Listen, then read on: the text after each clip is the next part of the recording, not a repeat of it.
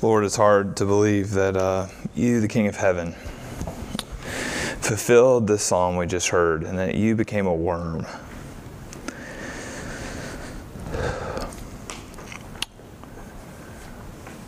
Lord, forgive us for treating this weekend with triviality and for not giving it the kind of reflection that it so deserves. And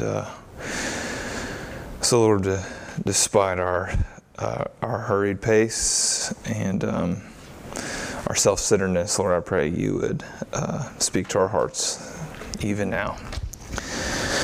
In Christ's name, amen. Our passage from Luke 22. We'll read verses 39 to 46. And he came out and went, as was his custom, to the Mount of Olives, and the disciples followed him. When he came to the place, he said to them, "Pray that you may not enter into temptation." And he withdrew from them about a stone's throw, and knelt down and prayed, saying, "Father, if you are willing, remove this cup from me. Nevertheless, not my will, but yours be done." And there appeared to him an angel from heaven, strengthening him. And being in agony, and he prayed more earnestly, and his sweat became like great drops of blood falling down to the ground. When he rose from prayer, he came to the disciples and found them sleeping for sorrow. And he said to them, "Why are you sleeping? Rise and pray, that you may not enter into temptation." The word of the Lord. Good Friday is the day that we remember Christ's crucifixion. And it's really kind of an odd thing that we call it Good Friday, isn't it? I mean, it's good for us. It was pretty terrible for Jesus. It was the worst day, not just that Jesus ever had, but that anyone has ever had. And I really want to compare these last hours of his life to some famous martyrs from church history. One is found in your Bible. It's found in Acts chapter 6 and 7. His name's Stephen. Stephen was appointed as a deacon in the beginning of Acts chapter 6 because the widows were distressed and they needed someone to give them attention and to care for them. And so what the apostles did is they created this new office called deacon. And they chose Stephen because he was full of wisdom and he was full of the Holy Spirit. And right after this, we see that Stephen became opposed by religious leaders. And the religious leaders kind of stirred up some other people to join their crowd, and they put Stephen before trial. And when he's on trial and he's given his chance to speak, he summarizes the Bible in a way that that nowhere else in Scripture we can find. Acts chapter 7, you see the whole story of redemption in a way that you just don't see it anywhere else. So it was eloquent. It was quite beautiful. And at the end of at the end of him giving the history of God's people, he is stoned. People begin to cast stones at him. And you would think that he would be distressed, but something amazing happens. He says this. He gazes into heaven and he says, "Behold, I see the heavens opened and the Son of Man standing at the right hand of God." And he says this, "Lord, do not hold this sin against them." Remarkable, isn't it? Stephen staring down the barrel at death, yet he has this rare fortitude about him. He's getting pelted with rocks, yet he's calm. This is Stephen. Fast forward 1,400 years, and you come upon a name, John Huss. John Huss is called an early reformer. He lived in Prague, and he really stood on the authority of the Scriptures. You might say, well, what's so weird about that? Well, he was saying it was the Scriptures alone. He's one of the first people in church history to say this. Well, this was a big threat. It's a big threat to the church. It's a big threat to the state. And they ended up executing him. He was imprisoned. He was stripped naked. And he was tied to a stake, and he was burnt. And on the stake, here's what he prayed. He said, "Lord Jesus, it is for thee that I patiently endure this cruel death. I pray thee to have mercy on my enemies." You have Stephen, you have John Huss staring down at death with a calmness about him. we come to a woman. Her name's Margaret McLaughlin. She's a Scottish woman, you can tell her name, McLaughlin. And she was killed for refusing to confess loyalty to the king. She was with her friend Margaret Wilson, and they were imprisoned, they were starved, and they were beaten. And then they were tied to stakes that were shoved down into the sand on the shore at low tide. And the tide rose, and Margaret Wilson, she died.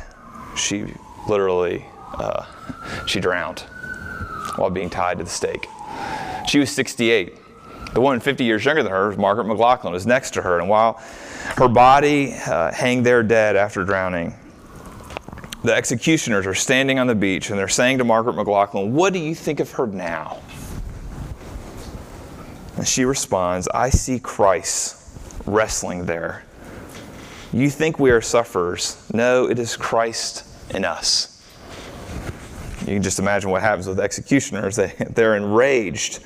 And here's this young woman, and they end up taking her off the stake. They pull her further up onto shore, and they give her one last chance to give allegiance to the king, and she wouldn't do it. But instead she prayed, looking them in the eyes, and she said, "Lord, give them repentance, give them forgiveness, and give them salvation, if it be thy holy will." And at those words, the soldiers, they flung her back into the waters, and she died a martyr at the age of 18.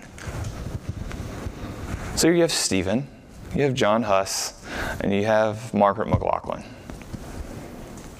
All unflinchingly resolute as they near the end of their life. See, they're unafraid of death. Somehow they were able to look beyond the pain of their impending death with joy.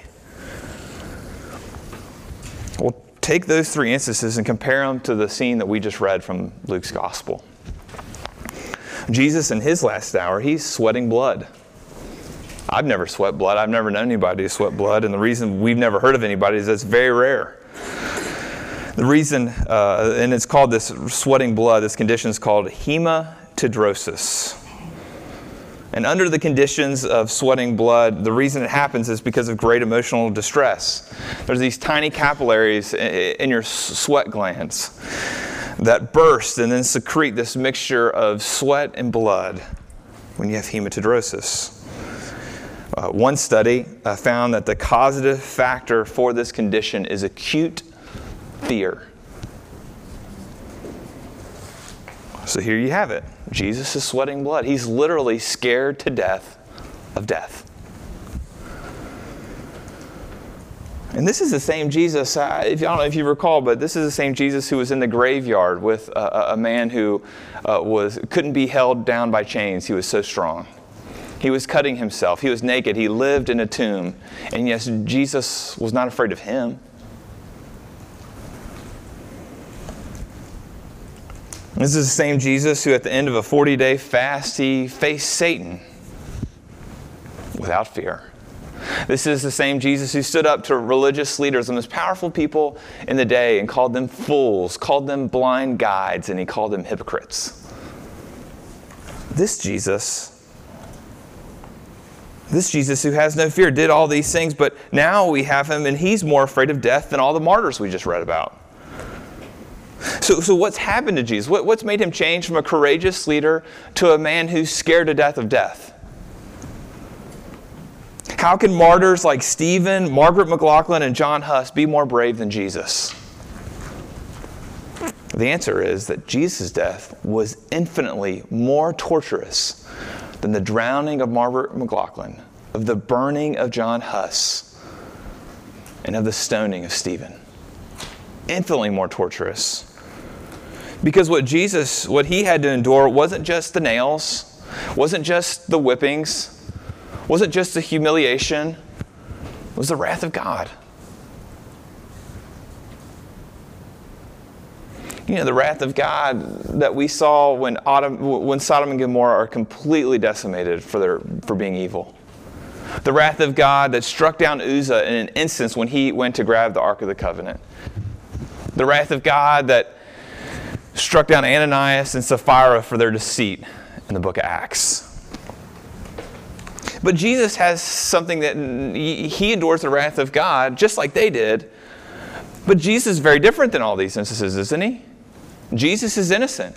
Jesus hasn't committed this cosmic treason of rebellion against God. In fact, up to this point in his life, Jesus has never experienced anything close to what we would call the wrath of God for all eternity. All Jesus had ever known for all eternity is sweet fellowship with his Father. And now, right before we get to the cross, while he's sitting there in the garden, he's praying, he knows what's going to happen. His worst nightmare is going to become true. He's going to be rejected by his Father. It should be our worst nightmare too, shouldn't it? To experience the terrible displeasure of God should be the worst nightmare of every man, of every woman, and of every child. And it was so scary to Jesus that he sweat blood.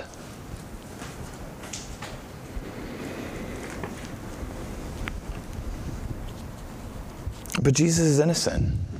This isn't his fault. It looks like that God, the Father, would be capricious.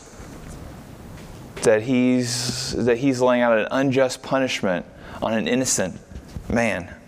But this isn't the case, because Jesus was punished for sin. It just wasn't his.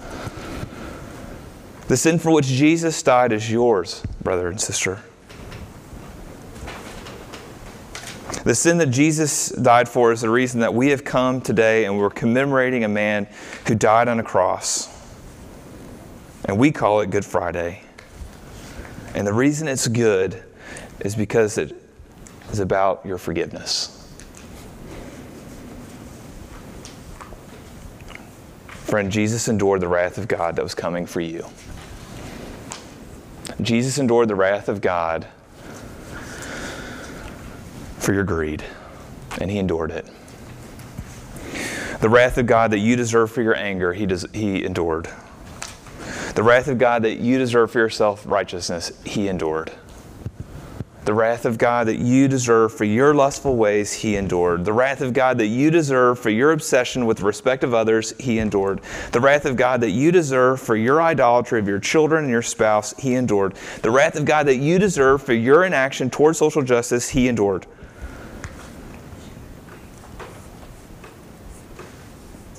And it was hard for him. So hard for him that he sweat blood. But if you read the Gospels carefully, you'll see that Jesus is no victim, but that Jesus is marching himself to Calvary. See, Jesus isn't a martyr because Jesus put himself to death. He put himself to death for you. Does this surprise you? Does it perplex you?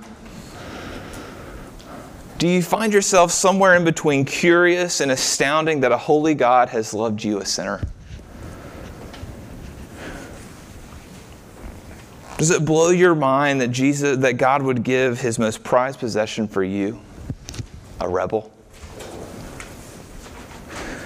But the reality of what happened on Good Friday, it makes statements that we find in the Scriptures true. Statements like this. God says, I will be merciful toward their iniquities, and I will remember their sins no more.